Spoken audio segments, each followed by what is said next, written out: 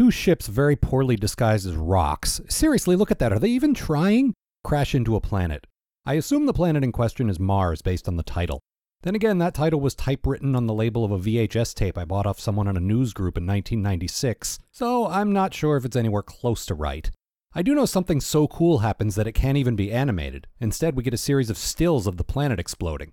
It must just be that cool, right? That's a logical explanation for why it looks like this. The Decepticons have a powwow about the explosion, and Soundwave gives his theory about what happened. And, I think technobabble would bother me a lot less in science fiction if all of it was delivered in a language I don't understand by a warbly-voiced robot. Meanwhile, somewhere, some guys are, building with Legos? Trying to start a fire? It must be vitally important to the Autobot cause, whatever it is, because Daniel and Wheelie are here. Again. Still. Then an earthquake happens and we try to solve the problem by flying a train around. I told you this is how things work in this universe. Then they find a smoking crater and... Hang on a minute. Is this the planet that just exploded?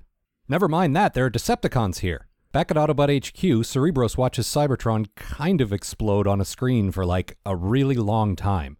It looks like he either has to do that or talk to RC, and given the way RC is portrayed in Japan, yeah, I'd probably find a reason to stare off at a screen too. Wait, he's not exploding at all. That's Scorponok, and he smells really bad. Look at those stink lines.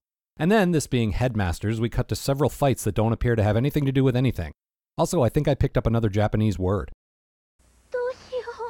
Whenever somebody panics, they say this. I'm pretty sure it means, oh shit. Actually, I'm positive that it doesn't, but I seriously don't care what it really means. The fighting continues, and the Autobot Headmasters defeat Predaking by dancing around like jackasses and popping their heads on and off.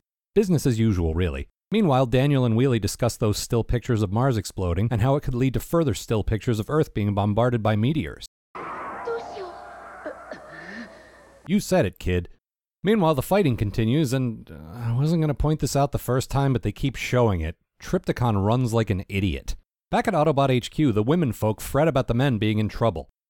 Where's a screen to stare off at when I need one? It's okay, ladies, the Headmasters are on the case, and there's nothing their dancing around like jackasses and popping their heads on and off tactics can't solve, except for the stuff we solve with the flying train like I mentioned before. The Decepticon Headmasters show up for a fight, and man, I can't think of a team that looks less threatening than the Bat, the Alligator, and what is he, a wolf? I think he's a wolf.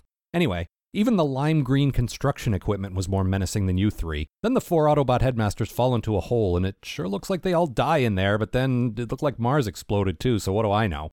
Then Cerebros holds aloft his magic sword and says, "By the power of Grayskull!" And then the Decepticons shoot a missile at him, but he's fine. And so are the other guys. Everyone is fine. I mean, these stills would seem to indicate otherwise, but I'm not falling for that one again. I'm guessing Mega Zarak in this context is what we call Scorponok, aka that giant headless guy with the stink lines. Are we going to finally take this toy out of the box and use it after 15 episodes? RC desperately tries to hailing frequencies open Fortress Maximus, who's not picking up for some reason. Probably screening his calls. Then Mr. Shadowy Guy pushes the X button and the Y button, which would appear to make Fortress Maximus and the planet explode, except, okay, what the actual fuck? Nothing happened and everyone's fine.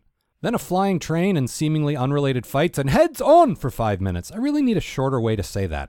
How about from now on I'll just say, and then Headmasters, and we can assume that all that stuff happens every time I say it.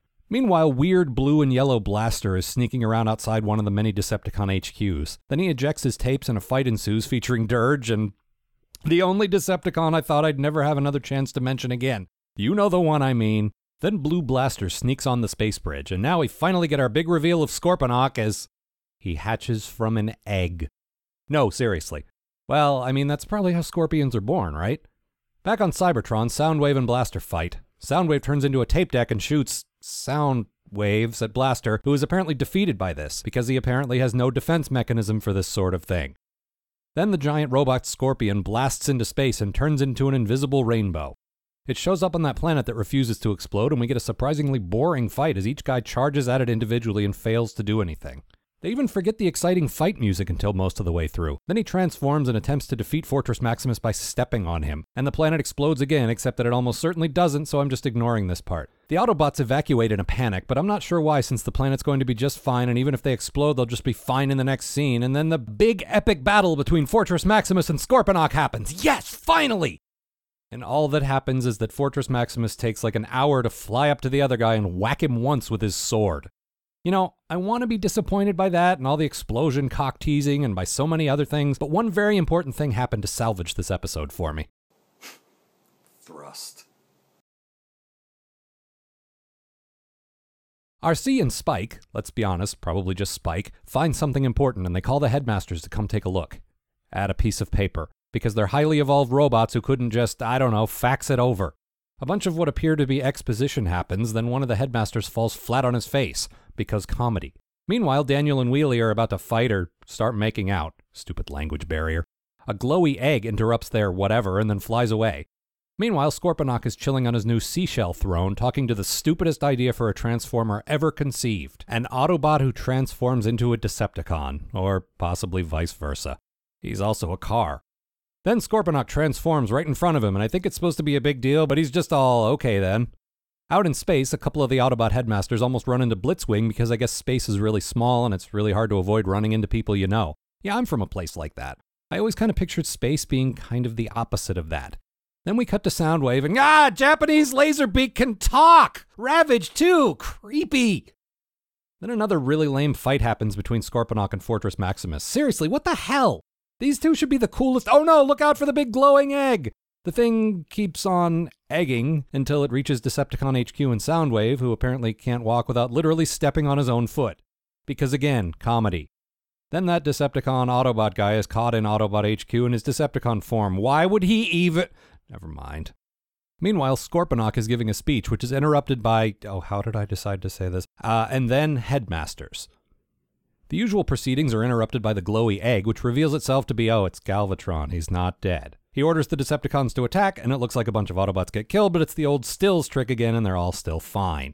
Galvatron and Scorponok argue over who should be the leader, but it's not like when Galvatron argued with Starscream that one time. There's a lot more groveling this time.